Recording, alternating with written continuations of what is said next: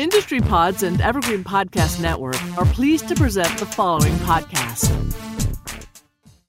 This content is for informational purposes only.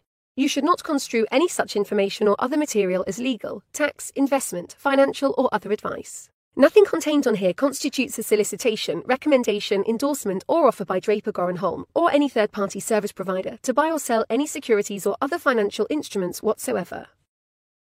Hey everyone, it is me. We are here. Joseph is here too. Say hi, Joseph. Hey, what's up? Boom, boom, boom. We're recording. Good morning, everyone. Hey everyone. Hey everyone. Hey everyone. Hey everyone. I am recording this on the computer now. Hey everyone. Hey everyone. Hey everyone. Hey everyone.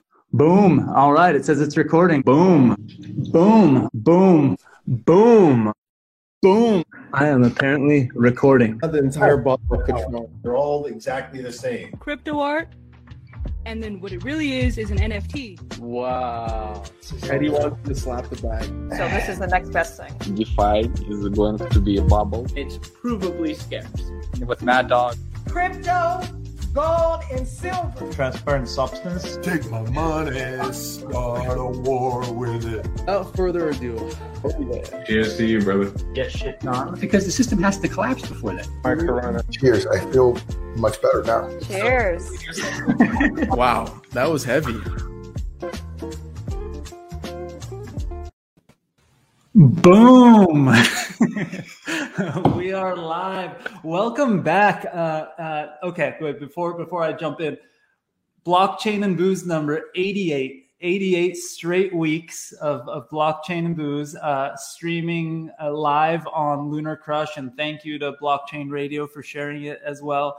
I was gonna say that's the extent of my homework, but one last thing. If you're watching this on Twitter and everywhere else and you're watching live, go to meet.blockchainbooze.io. You can ask questions live. You can hang out with the crew that is backstage in the general chat. I am watching everyone yell boom and tell me where you're joining from. Hey, Sailor Gary, and everyone else. Thank you.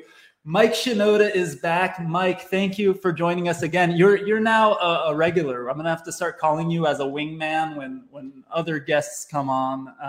This is great. Thank you for joining. Yeah, happy to be back, man. I feel like there was a big evolution.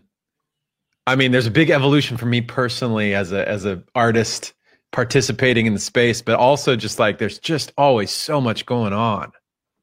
It's crazy. I haven't been going to in-person conferences quite yet, but I've been getting everything together and I've been tangentially dealing with it. And we had LA Blockchain Summit a few weeks ago. We literally had 1 million streams of a blockchain conference over 3 days. And that's not including the replays of the stuff. That was just over the 3 days. It's crazy.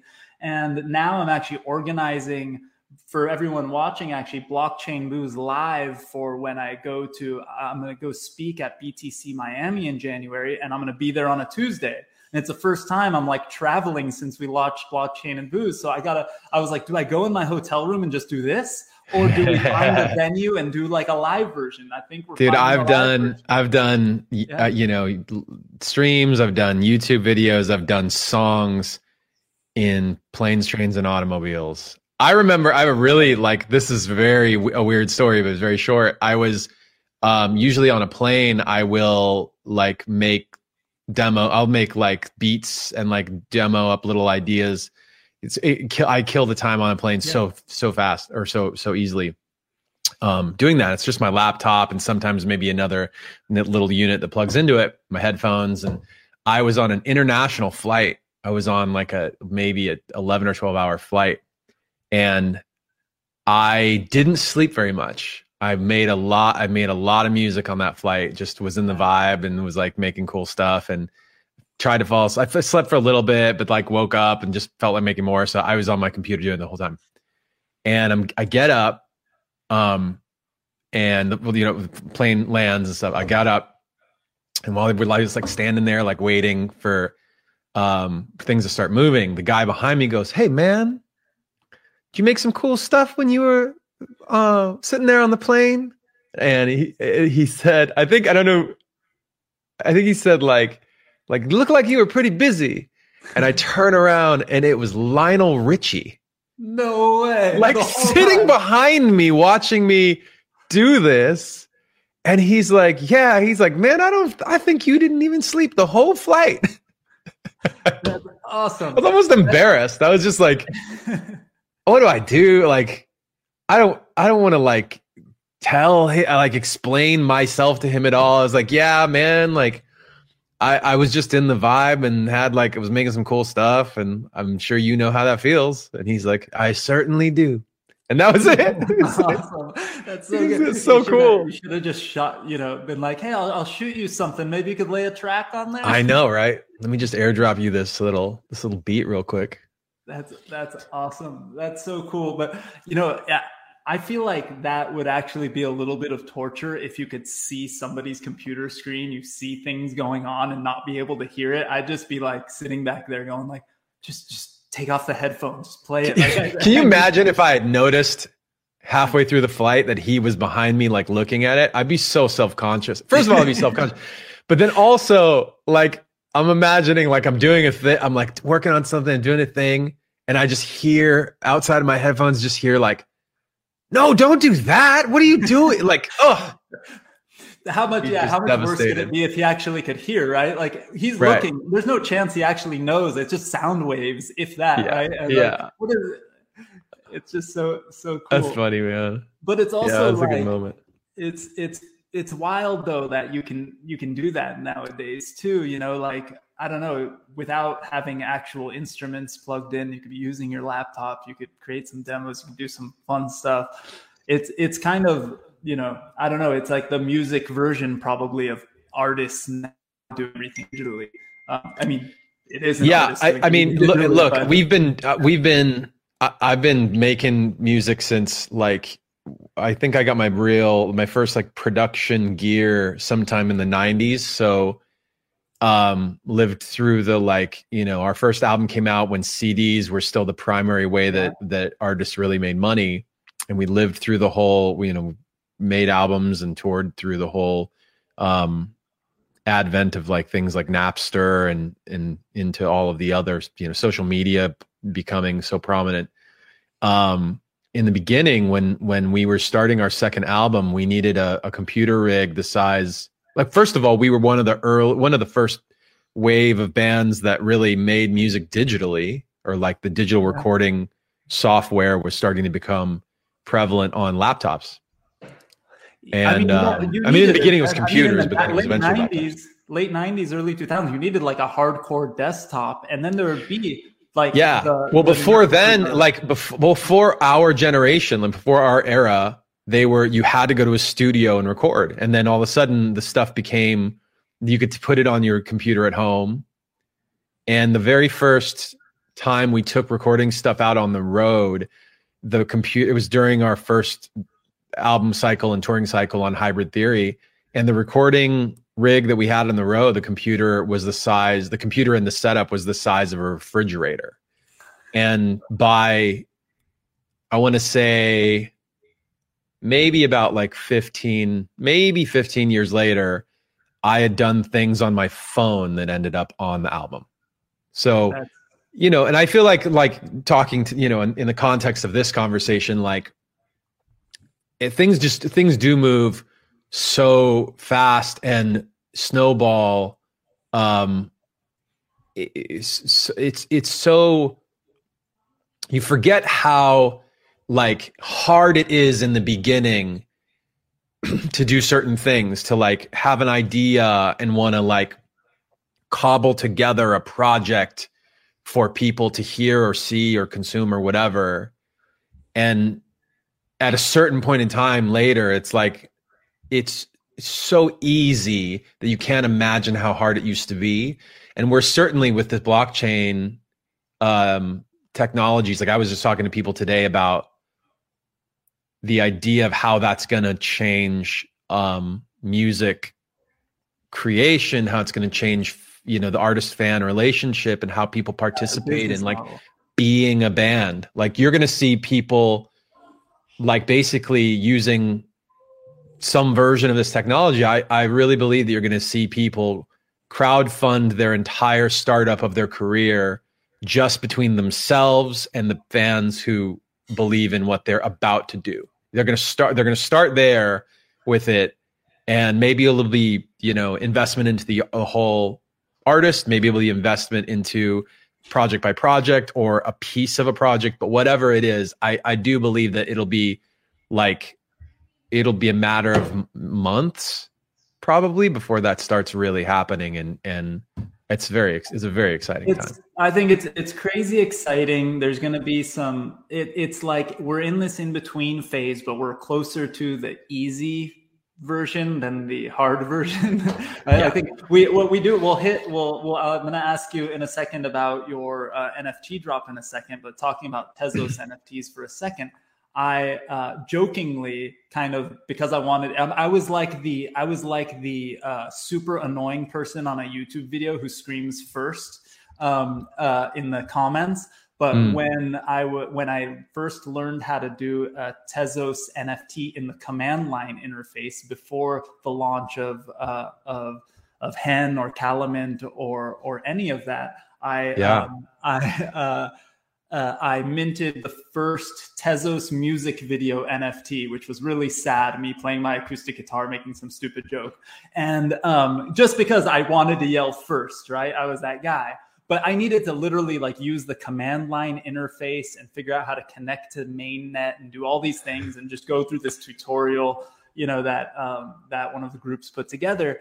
And now cut to today, there's multiple Tezos NFT platforms that make it easy. There's a bunch of developers that know how to do it. I know you're doing it sort of outside of, outside of one of the main platforms, but with the help of some of our buddies. But anyway, it's and then let's say 6 months from now, there's going to be on Ethereum and some of the other places point and click.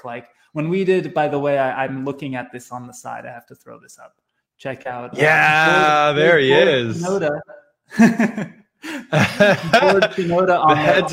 The head to toe board Shinoda. That's right, with a full body by Reaper, by the way. Reaper did it for the Boring Stone NFT drop. But when we did the Boring Stone drop, there was a platform called Moonwalk. We had them on Blockchain and Booze in the past that helps you do those generative drops on Ethereum. On Tezos, it's not quite there yet. You got to do a lot more coding and all that. But I think it's a much more interesting platform in that you'll be able to do a lot more things on Tezos that you can't do on Ethereum quite yet.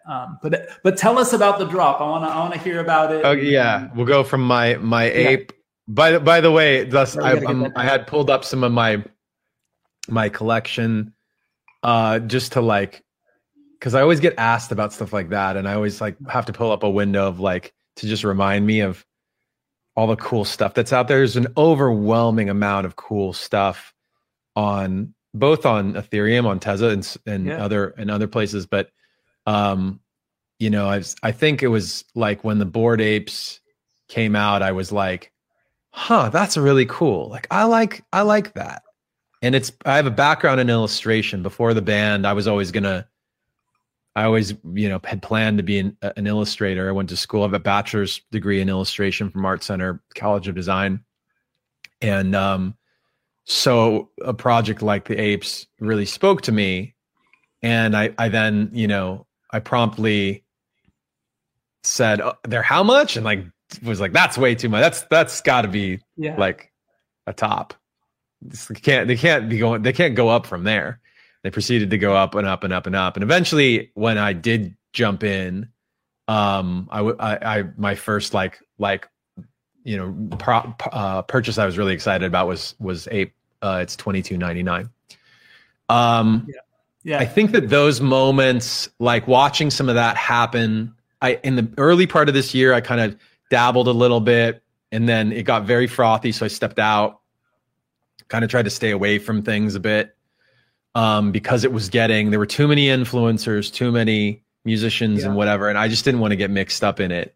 And I understand why they were excited. I was excited too.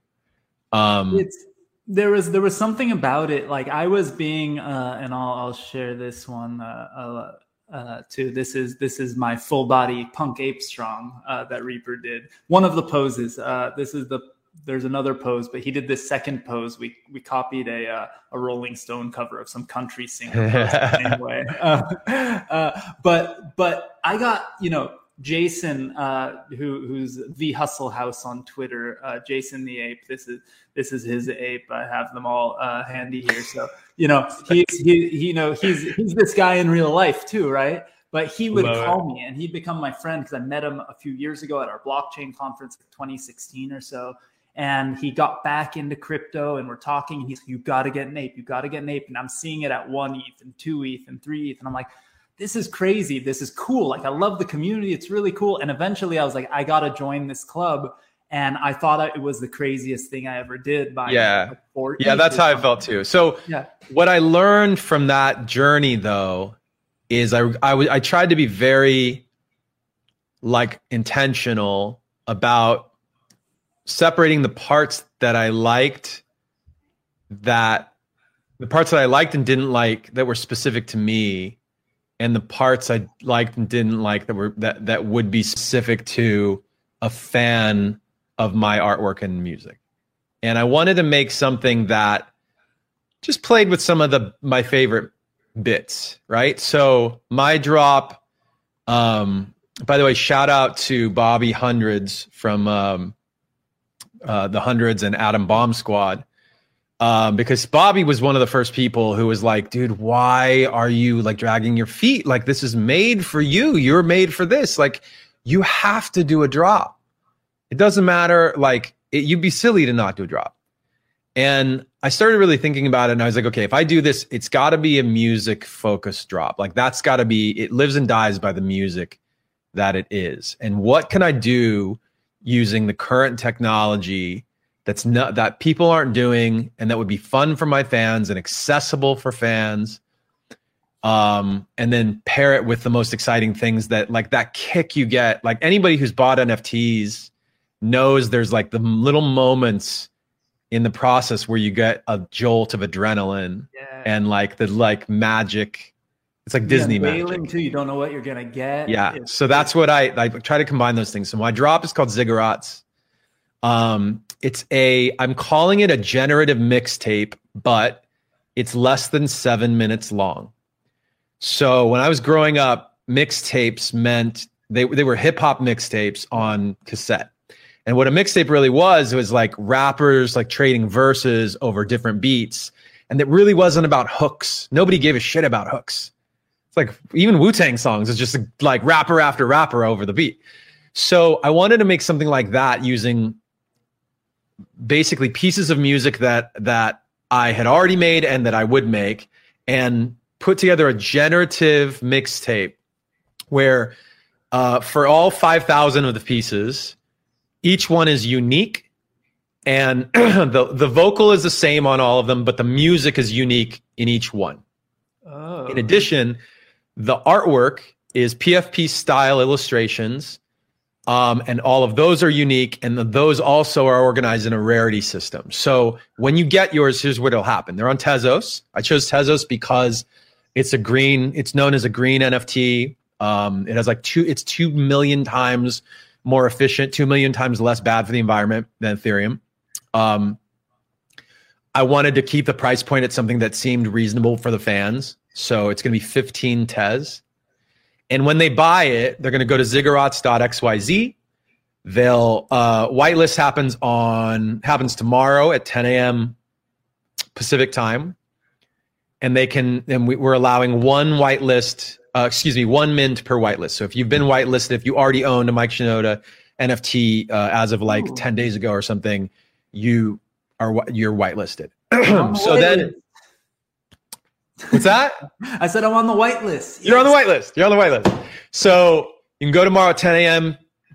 PST, and for 15 Tez, you can get one of the Ziggurats. Nice. The following day, Thursday, 10 a.m., 15 Tez each, maximum 3 mints per wallet. That's the public sale. And we expect them to go pretty quickly. I think we've got over 1,300 people on the whitelist, 1,300 wallets on the whitelist. So the remainder, you know, we'll see what happens. I mean, you know, fingers crossed they go quickly. And then you'll have to go to object.com or whatever else to get one on secondary. That's really cool. But I forgot to mention the magic. You know, that feeling, like for people who have already experienced this, they know what's happening next. But for people who haven't, when you get it, you get a placeholder image, and that's your pack of baseball cards that hasn't been opened. So then, hopefully, as quick as we can, like as soon as they've all sold out, we're going to try and do reveal immediately on Thursday or Friday. Hopefully on Thursday, and you'll see what you've got. And we've got 5. I did 5 ultra rares that are just designed from scratch. The artwork is designed from scratch. The rest of them are built from layers. That's awesome. Is there and the music? So is the music also a layered thing that's randomized? Yeah. So the music is made from the same speed of beats, because you said the lyrics are the same. Right. What's nice about hip hop is that you can really do, as long as you've kind of got the same groove, you can put your rap verse over any beat. So I made plenty of layers of drums and percussion and music, and I worked on the drop with Dylan Reed from Nervous and Code Crafting, who's a legend in the Tezos space. Yeah, kind of like Code is like one of the forefathers of Tezos. And definitely in the NFT world. He's legit. So very blessed, very, very lucky to have those guys on board. And you know, we tightened some screws this week, got it ready for the masses. We are still like tweaking a couple things as we get ready for this launch, but they're all going to be live for the public on Thursday. And then, by the way, like for people that aren't into NFTs or whatever, or just, you know, average listeners, you want to just listen to it on Spotify, Apple, YouTube, whatever. It'll be available. A version of the mixtape, again, 7 minutes long, will be available on those things on Friday. That's really awesome. Is there, you know, what's really funny is like, I wonder, you know, you made a version, you know which version is going to go to Spotify and all that stuff. But what if, you know, layers wise ever, you find out that like number 1475 is actually the coolest sounding one, you know? I made sure that the one that goes to Spotify and Apple and all that is unique. So it's not gonna match up or infringe on anybody's special collectible. And by the way, I mean, just, you know, it should be said, I'm not assigning commercial usage rights to any of my stuff for this drop. It's going to be, these are collectibles, so you're not, you know, buying it and going to get to use them in your, you know, movie or your a t-shirt line out of it. That's not part of the equation here.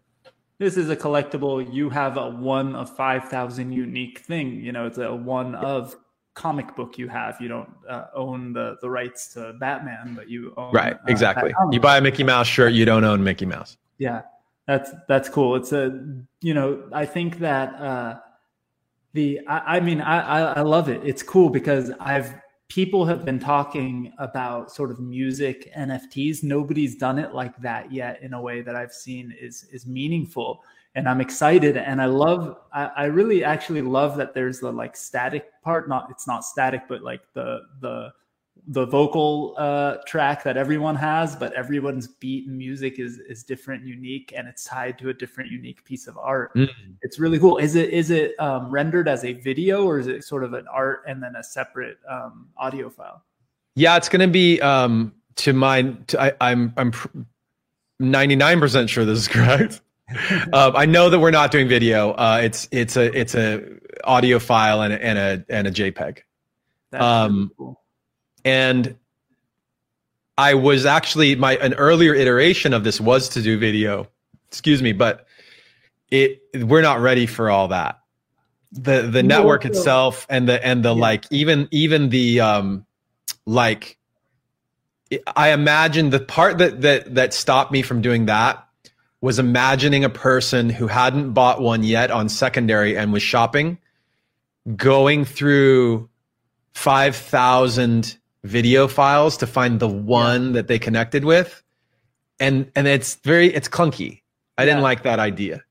Yeah, I also think that, you're right that the idea. Oh, somebody said my volume is low. I'll try to hit that up. Does everybody else say that too? Let's see. But anyway, I'll lean in. I got my mic right here. So the the sort of idea and the way that that things work, right? So one of the beauties of, or one of the beautiful things about most of the Tezos platforms are that they all host the images on IPFS. They try to do it in a sort of immutable and way. And IPFS has its limitations in terms of quality and not exactly quality, but it's more like performance in terms of speed, right? If everything is being hosted on all this decentralized network, you're not going to get the streaming quality of Netflix, right? And so if you have these high quality videos, they'll also load slowly and the user experience will suffer greatly. Or if you want them to load faster, you have to degrade the quality of them. Yeah. And a JPEG of the same quality, but sort of streaming for 8 minutes long would be a huge file, even if it's not moving much. And then you'll end up degrading the quality of that and the audio, and that's not cool either. I mean, as they are, without, I'm actually pulling up this folder of some of the test files, as they are, just the audio alone, which is MP3, is 6.5 megabytes. Yeah. So it's like, you want the experience of browsing them and like finding the thing that you connect with. I mean, there's something like kind of like, you know how like, this is going to get really weird. Okay, I'm going to say a really weird thing right now. You know how like you hear about in there's like a tribalist connection to different like animals in some tribes, or like different ideas, like people get there in like some indigenous communities, like people do like a ceremony and they connect with a specific spirit animal, right? Like there's like, I personally feel like a version of that sometimes when I'm shopping, when I'm looking at a collection and I'm like looking for the one that I want to buy. Yeah. Like if you're just looking for a super rare one, then you've got like a limited, handful. But the ape, that's a good example. Like I was like, you know how long, dude, I want to. I've like you look and you look and you look until one of them's like, that's me. That's me as an ape. Like totally. I have that shirt. Like you start to like figure it out, and sometimes it's because of looks, but like there's a connection. Yeah, I don't know what I didn't have very many. My stipulations, like my list of things when I was buying one of those, or like, what did I get recently that I was like, I got a couple of Dead Fellas, I got a couple of Fluffs, I got a couple of the Littles, and I was really like, which one is like, which one do I connect with? I've moved away from it looking like me. Now it's more about like, what's the vibe? I don't know. So I feel like for some people, it's going to be a little bit of that as they check out my collection. It'll be like, mine are even less. If you go to ziggurats.xyz, that's ziggurats.xyz, you'll see a few samples of different images. There's no music on there. It's not that, the thing is not that long, so I didn't want to give away too much of the music. But I did show a couple examples of the art, and like you're good, they're like they don't have like human skin tones. They don't have like, in a lot of cases, they don't even have like what would resemble human features. So cool. People are gonna it's gonna hit people different ways. That's what's fun about all these projects. It's it's different artists, it's different things. Like what really drives me nuts is like the really derivative projects that look, either it's like another thing like the thing. Like I want people to get creative. Like when the crew was putting together Boring Stone and talking to me about that stuff, it wasn't like, hey, we're going to take the apes and it's going to be the apes. It was like, oh, look at Reapers doing these full body things. We're going to have these headlines. We're going to do something different, but utilize the ape kind of IP and have some fun. And that's not super original, but it's totally different than what we've seen. And then, but there's so many of these like redundant campaigns where it's like, oh, it kind of looks like that Cool Cats thing, or it's like another punk thing that's pixelated. Okay, how many of those can we have? And it's cool to see something like that, like through the lens of an artist that's actually doing some art for that they think is cool versus what they think other people might think is cool. Or like what, hey, that sold a lot, I could sell a lot. Yeah, for sure. And there's like, I love, one of the communities that I made sure to like do like a little promo whitelist thing with was Daily Craze on Tezos, because I love his artwork, and it's just like, it doesn't look like anything. Like it's related to like glitch art. But it's so, every time I see it, I know it. Like he did some art. Yeah. He contributed to a drop on Ethereum called Woody's, and which, by the way, looks fantastic. And the moment I saw the ones that he had put some signature stuff on, it was like, oh, I recognize what that is. I know who did that artwork. That's cool. To me, it's like it reminds me of being back in art school and seeing people start to develop their own individual style. You do oftentimes as an artist or musician, you do start by imitating things that you love, and hopefully you grow to a point where you riff off of that and you depart from that point and take it to the next place, or even get it to a completely innovative new place.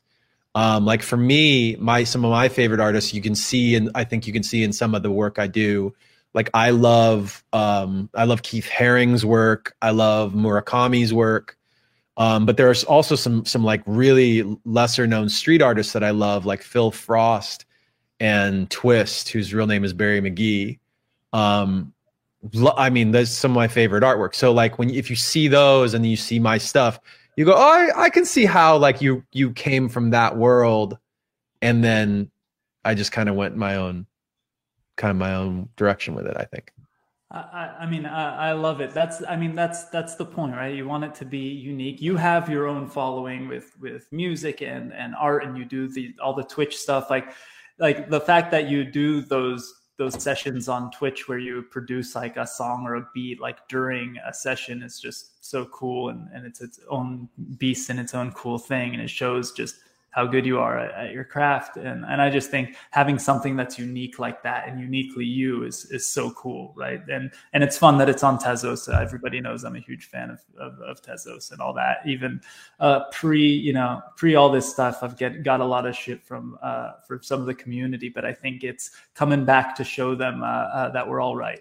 So it's all good. I'm gonna tell the community really quick, if you're watching, I know there's a ton of people watching this on Twitter and YouTube right now. If you're watching there, feel free to come to meet.blockchainbooze.io. You can hang with the community. Later on, you can turn on your camera and hang with people at tables and have some fun. But most importantly, you can throw in questions in the Q&A for Mike, and I'm gonna jump into there in a minute. Actually, a couple people threw a random question just saying what's a ziggurat, right?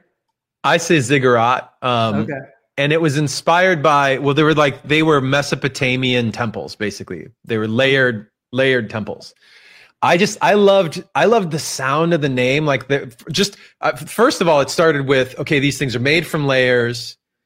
There's something like ethereal about the characters that I was drawing, like something like they felt like sci-fi characters from another world, right? Yeah. Because it was very intuitive, like the way I started drawing them, just kind of sketching out faces and different things is what it ended up being. And I was looking for a name of what to call it. What I like, one thing, that backstory to ziggurats is that like they're Mesopotamian temples. It was tall and layered, and they believed like the gods lived at the top of the temple. And it took a lot of, obviously, like a lot of care and effort to like build one of these things. So like, I thought that was in reference to the way this was put together. I think one thing that I'd mention is that some of the pieces, like some of the lyrics, some of the beats are years old. They're actually it's built on a collection of things that I've like created and made and like even thrown away over time, and said like, no, I can't make this work. Like, it's not a song. And then I realized, that's because it's like, it's got some really good parts. The parts are where the gold is. Like, that's really what it's all about. So I use the parts. And I also just like on a very like, maybe this is a little trite, but I like the idea that that ziggurats could refer to like one thing, like a mixtape, but it could also refer to multiple things, like each of them is a ziggurat.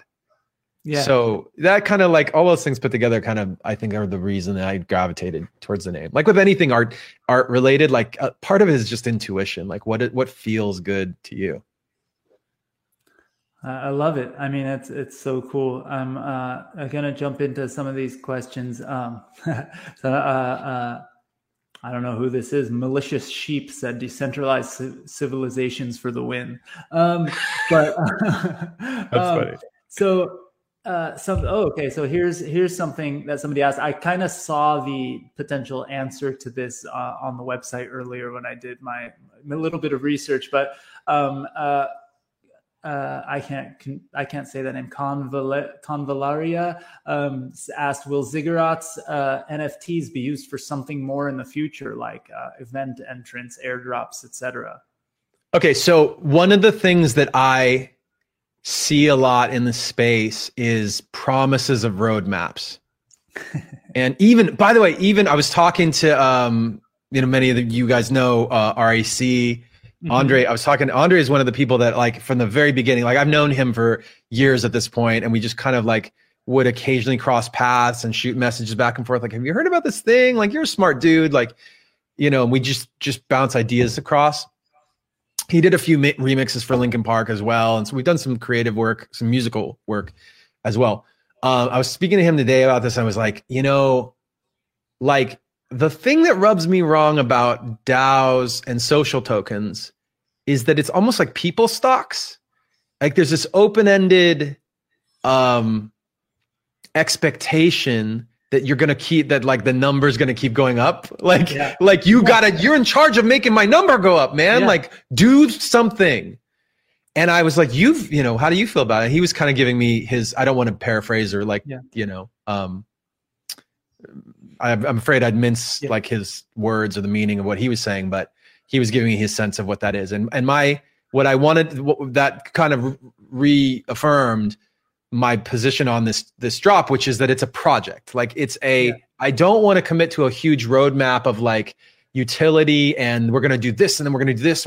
Because this space, like look at what you're talking about on Blockchain and Booze this week versus last week versus 2 weeks ago versus a month ago. The space moves way too fast. Like I can't tell you what anything is going to look like in a month.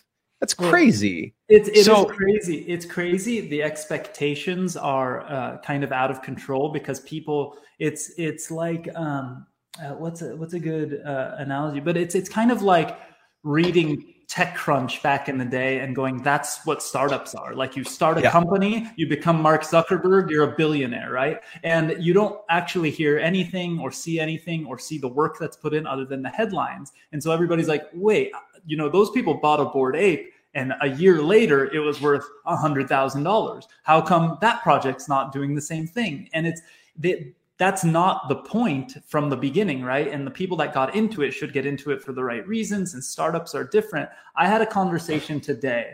My full-time job, by the way, I kind of say this at the end usually, but my full-time job is as an investor in startups in the space, right? So we see the Draper Goren Home logo in the corner.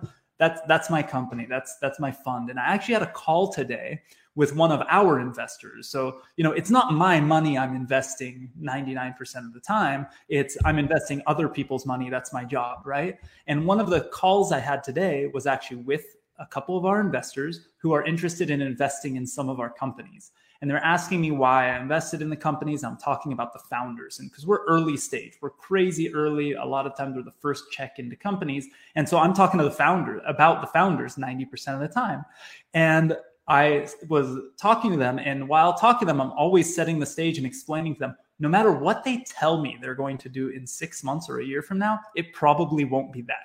There's 100%. A very, very little chance that what they think they're going to do in 6 months is actually what they're going to do, because the whole space changes. They're going to do something, get feedback from their customers, from the market, from whatever they're doing, and change and shuck and jive and whatever. And to say that you know exactly what you're going to do for the next 6 months or year in this space is crazy. It doesn't make sense at all. And anybody that tries to run a startup that way is going to fail, because that's how big corporations run, and that's why startups are able to eat their lunch. So it's just not going to work. So I loved seeing that when I went on your website, where it said, like, there is no roadmap. We're going to let this naturally, I'm paraphrasing, naturally grow and see what happens. Yeah.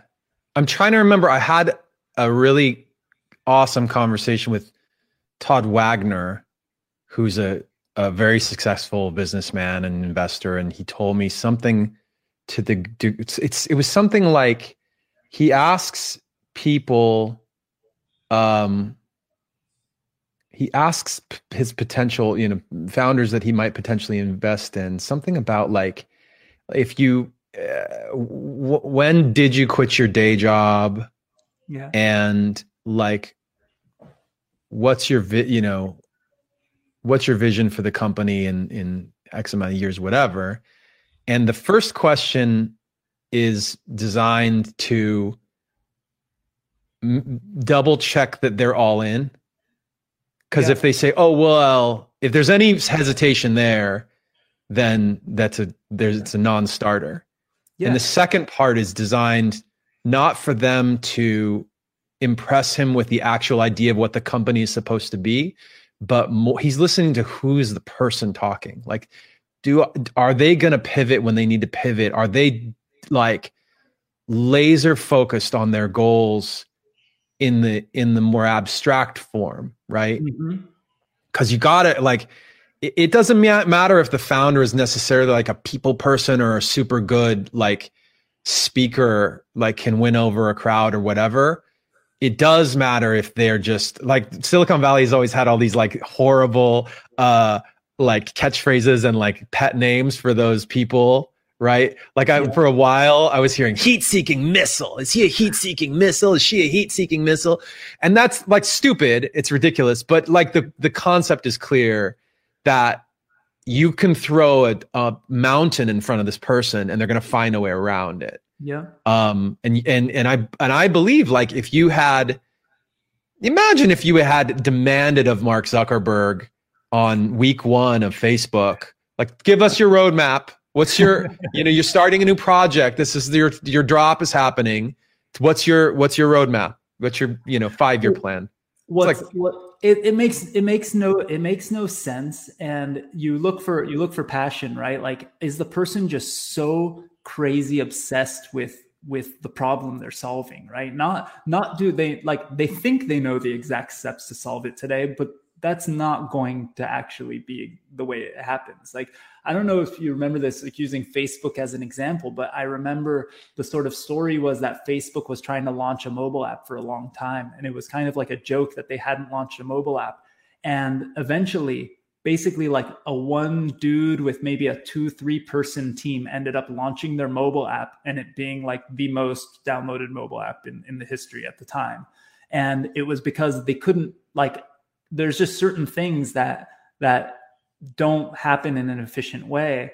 And I actually, and you don't need the whole team. You don't need the certain steps. You need, obviously, with a product, you need to have some kind of map of what you're going to build, but you don't have to do it in the way that everyone thinks is the way. And throwing more bodies at the problem doesn't always work, but that is kind of the old school mentality of how to get something done is throw more money or throw more bodies at it. And it's not how I wonder, it makes me wonder if one of the fundamental differences between the way that you would build things in software, like basically you'd build, like in the last 10 years, you'd build an app where, like Instagram, for example, is a winner of a concept, because all the value, you just have to provide a sandbox for people to play in. Like all the value of that app is lubricating the points of entry for people to get in and put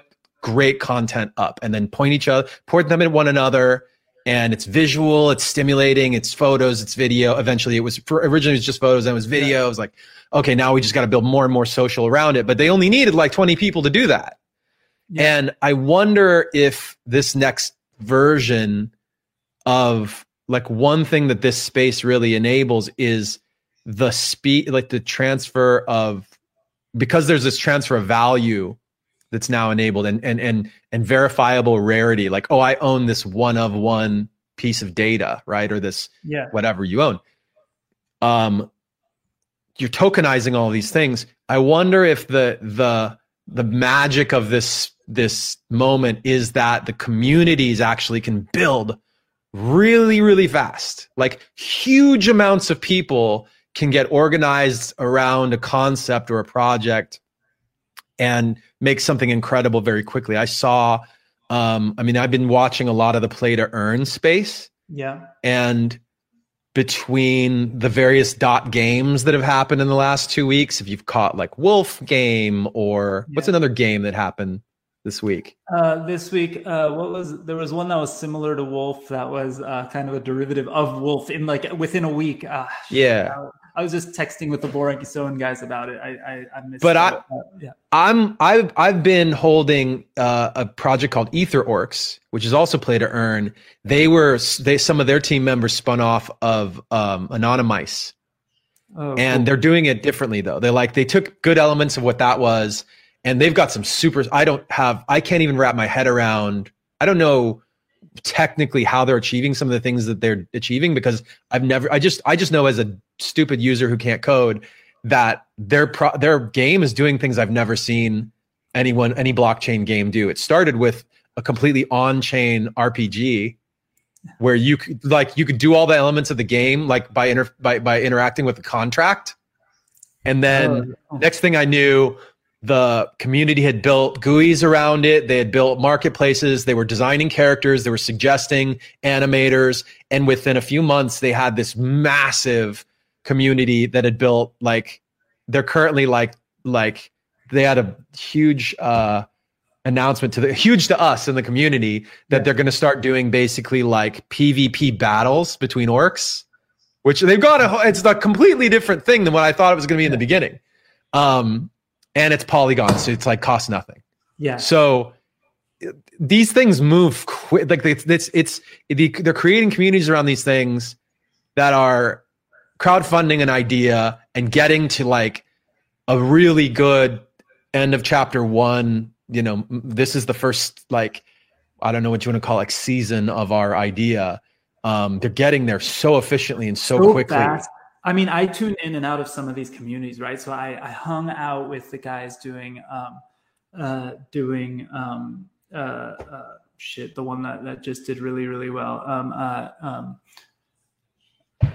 Now I wanted to give them love because Agrode, the founder, was on. It's a game. Splinterlands. I came in and out of Splinterlands at the beginning. Then I kind of played with Gods Unchained and stuff like that at the beginning. And then I love Gods Unchained. Really interesting.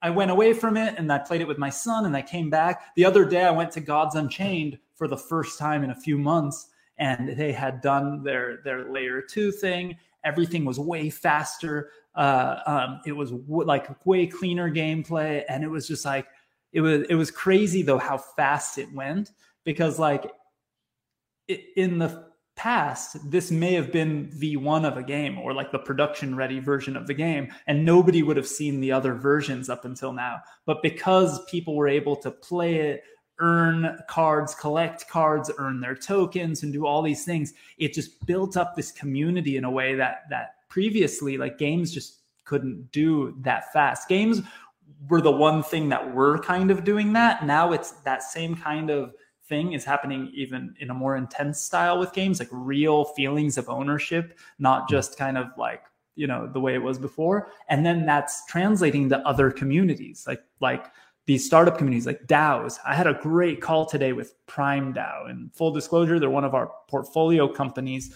I say the word company, they're not even really a company, right? They created a DAO, and the whole purpose of the DAO, to me, it was like almost an educational experience working with them a couple of years ago, and now it's turned into even more. The whole purpose of their DAO is to create frameworks for DAO to DAO relations. And they gave me a presentation a couple of years ago that literally was showing, like, I remember it was I think it was the Nissan org chart of all of the companies they own and all the people in charge, and how it spidered out into like the most crazy spider web of org charts. And they're like, the future of DAOs has to enable those kind of relationships between companies and organizations. Otherwise, they won't be able to compete with those worlds, with the centralized world and all this stuff. And they basically have like partnerships with all of these DAOs, with all of these different decentralized organizations to create more cohesive relationships between them, so that my DAO can interact with your DAO and have like a business relationship that then could have a third party that's in charge of governing the partnership between the two organizations. Oh, it's so cool. And it's like, it's the most like, in a way, it seems like obscure and crazy, and they were like years ahead of their time, but it's just the smartest people in the world. And then you start thinking about it, like, will that actually, like, they're literally going to launch a thing where the pools of the partnership sort of tokens, however it will work, will actually have groups that can govern how the relationships will move forward, right? And it's like, it's so like, it just takes everything on a whole new level. It takes ownership to this whole new level where like we really aren't going to work for anyone that we don't want to sort of work for, and be a part of any organization we don't want to work for. And you can start taking things to that crazy level of like, I don't know, a couple of years ago, people were saying this, but I didn't totally believe it. Like actual, belonging to sort of almost like digital governments, right? Like, what if I don't like what my government is doing in my country? Could I subscribe to like insurance that's sort of in the cloud? Like, can I be a digital citizen of this thing that's has nothing to do with geography or borders? It's just choice, right? Like I pay sort of a tax to be a part of this organization that takes care of my healthcare, my insurance, my this, my that. Like it's totally like this. It sounded like crazy, obscure idea a few years ago, but it's not that crazy. Like I know the crypto space, for the first time, people are leaving their hometowns and their countries to live wherever it makes more sense for them, because we live online all day long, right? Like it's just a weird. There's a good question from Gordon. Oh, we got in the chat under comments here. I see how much decentralization is too much decentralization. So I'm no expert, but here's my reaction to the more I have that conversation. That's a real conversation that I have sometimes with folks who are probably deeper into that space than me. And my feeling is like, I one time I asked a group of people who were like super heavy. They're like super heavy crypto and NFT collectors. And I was like, do you guys, what do you guys feel about like when Apple puts a wallet built into the iPhone? Like, what's your feeling about that? And let's be real. Like, it's not going to have the protection that a ledger will have, because it's an iPhone. It's not built from the ground up to be secure. It's built from the ground up to be a phone, which is the opposite of secure in a certain way. So like, it's got medium level security. It's better than a MetaMask, not as good as a ledger, but it's Apple. How do you feel? And every single one of them was like, amazing. I will buy every one of those. I will buy those. I will give them to everybody I know. Like, because we need to onboard people. Like, people need to be experiencing this thing. It's the future of the web, blah, blah, blah. And I was like, if you take that and pull it, like unravel it a little bit and look at it in terms of just Web3 and decentralization and these ideas, like there's certain things that need to be centralized, right? Like what things need to be central? What things like work best when they're like top down decentralized? I mean, top down centralized.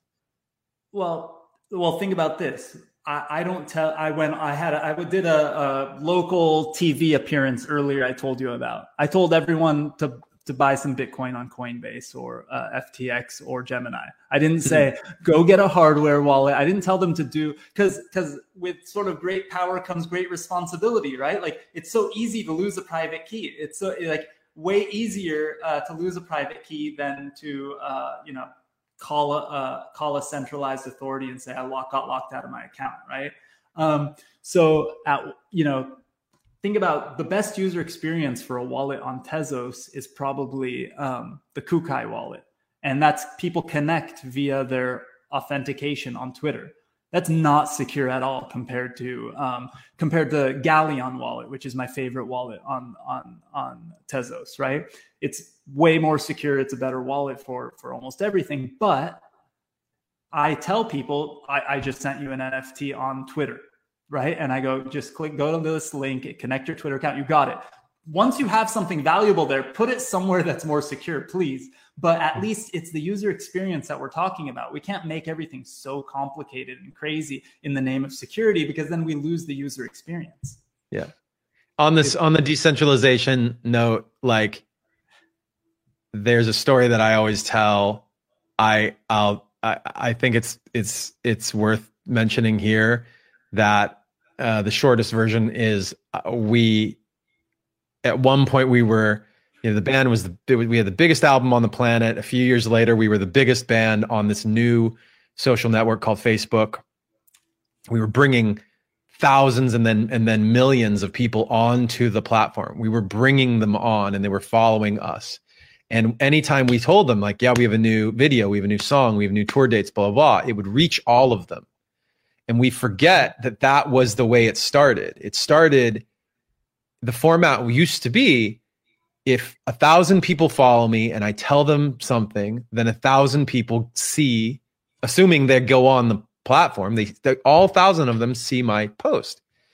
And then eventually, and then the next album, we wrote another album and then went to our managers and said, okay, let's talk about our marketing on Facebook. And they were like, oh, we have some bad news. They don't do that anymore. We were like, what are you talking about? They're like, well, they changed their policy. You have to pay to reach your fans. We were like, we have to pay to reach our fans? We have to do what? How much does it cost to reach our fans? And they were like, unfortunately, as like the biggest band on Facebook, you have to pay the price of a Super Bowl ad every single time you want to reach all of your fans. And we were like, we were furious. But that's like, if you haven't experienced that transition of like, oh, you had a thing that seemed so obvious to have, and now it got taken away, then you forget that the value of the thing. Right? The people who are growing up now, or maybe they're too far removed from the idea that, like, yeah, when you have followers, like you should be able to contact them all. Yeah. If they've opted in, you want to contact them all. They've all said they want to be contacted. So that's a part of decentralization that I feel really strongly about. That, I mean, can you imagine if I made an NFT that I wanted to airdrop to all of my wallet holders? They'd be so happy. I'd be so happy to give it to them. And if somebody was standing in the middle and being like, wait a minute there. Yeah. Hold on a second, buddy. You think you're going to just airdrop that NFT to all these people? You got to pay us some money. Well, that's crazy. That sounds crazy right now. Yeah. Well, there was a debate. Here's something the Bored Ape community. We got to finish up. I want to be respectful of your time, but the Bored Ape community, I had an ape sort of takeover a few months ago on Blockchain Booze, where I had like 5 or 6 apes on, and we're having some fun. And I decided last minute I wanted to learn how to do it, to be honest. So it was just like, I had a bug up my ass. I was like, I want to learn how to do an airdrop on layer 2 on Ethereum. So I figured out how to do a drop on Matic.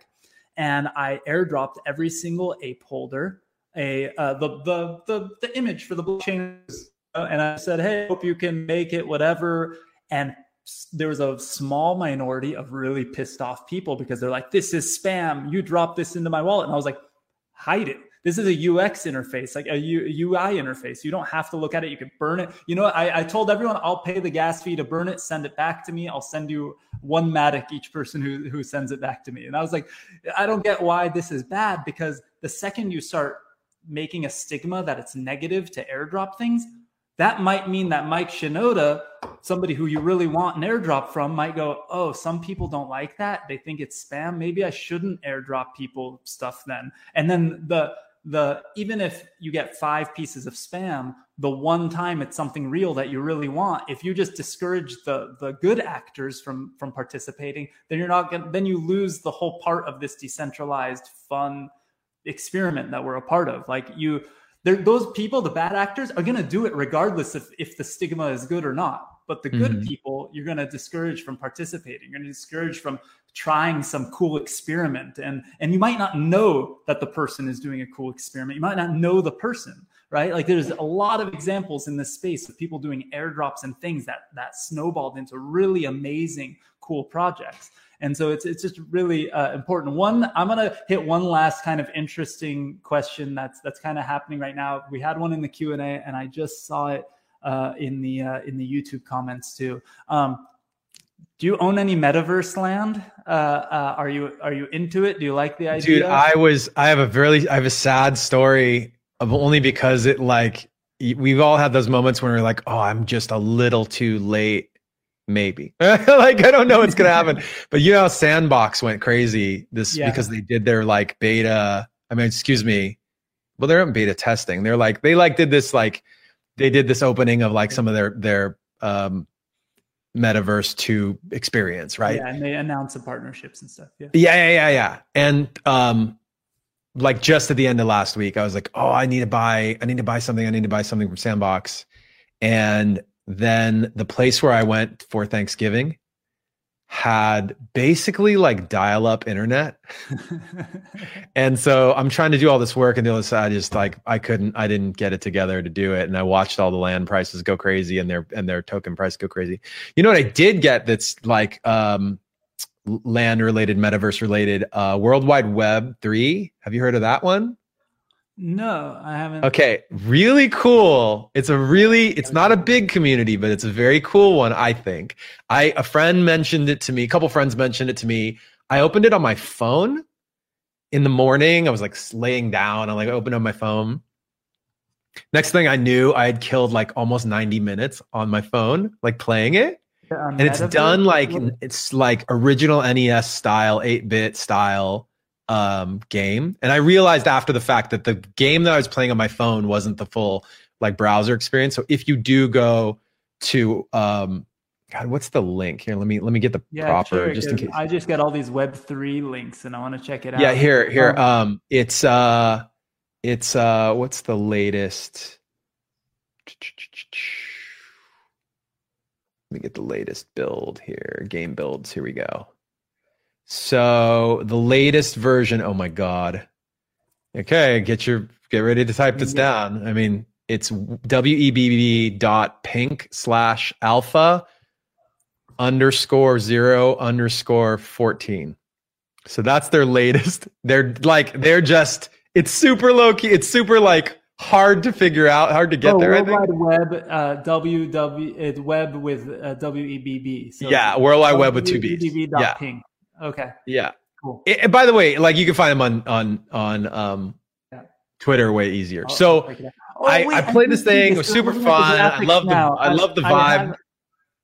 But I ended up buying. They did have an apartment sale. They were selling small, medium, large apartments and a penthouse. And I did end up squeaking out a small apartment. So nice. And I popped into their Discord and I was like, okay, so like we're gonna have it's gonna be pretty tight. We're gonna have parties at my place. And somebody else was like volunteered their penthouse for a party, an in-game party at their place. It's fun. Like that type of stuff, like it's gotta be fun. Like you're not gonna I don't think it's something we, go full Ready Player One and live in. I think it's like you visit and it's fun. I actually have more fun in those things in sort of the laptop or phone iPad interface versus like, let's put on a whole headset and do a thing. I enjoy it more that way. I will say that the Boring Stone community bought a couple plots on Decentraland to build a clubhouse and stuff. and I got sucked in, and the plot next door to them was for sale. So I bought it and started building with my kids. And by the end of the week, I ended up buying 5 more plots of land that were connected to each other on a different part of the metaverse, just because I got sucked in and I got into the fun part of it. And I just went, you know what? If it is actually rare, or maybe it's not, I don't know, in the future, I don't know if this will continue to be worth what it is. But, in my mind, I also went like, I just got the ENS airdrop. I just got this other thing that I participated in that kind of went crazy. And I never take those kind of fun free wins and put it in my bank account. I always roll it into something new that I consider sort of education for myself, because that, I think, is long-term why I keep getting these airdrops and participation sort of, rewards. But okay, before we leave, I want to give you before we do that, just real quick, somebody's asking for links. Go on Twitter and go to worldwide_web3. That's the easiest place to get to figure out how to get into that 8-bit one I was talking about. Yeah, and it was web. I'll put a link in the, if you're at meet.blockchainbooze.io, I put a link in the chat room there that everybody's at. It's web.pink. And, Mike, you got the Ziggurats launching tomorrow for whitelist, the day after for everybody else. And people on the whitelist can only mint one. So there will be some on Thursday morning. What's the time? Did you say 10 a.m.? 10 a.m. Pacific time. Okay. And I'll share the link with everybody in the chat too for Ziggurats.xyz, right? That's right. Cool. And what else? You got any other plugs? Anything you'd like to mention before we sign up? I mean, I'm always like, I've a lot of the last couple of years has been like kind of like research and development, like just playing around with different ideas, experimenting with things. And I feel like that's, because this is the time to do it. Like I'm at a point in my career where the experimentation is the most exciting thing. And the community is really, like there's layers to the onion, right? Like the tightest inside community is very fanatic and awesome. And they're supportive and trying to help. Like they want to build, like they want to be a part of something bigger, which is like always such a special kind of feeling.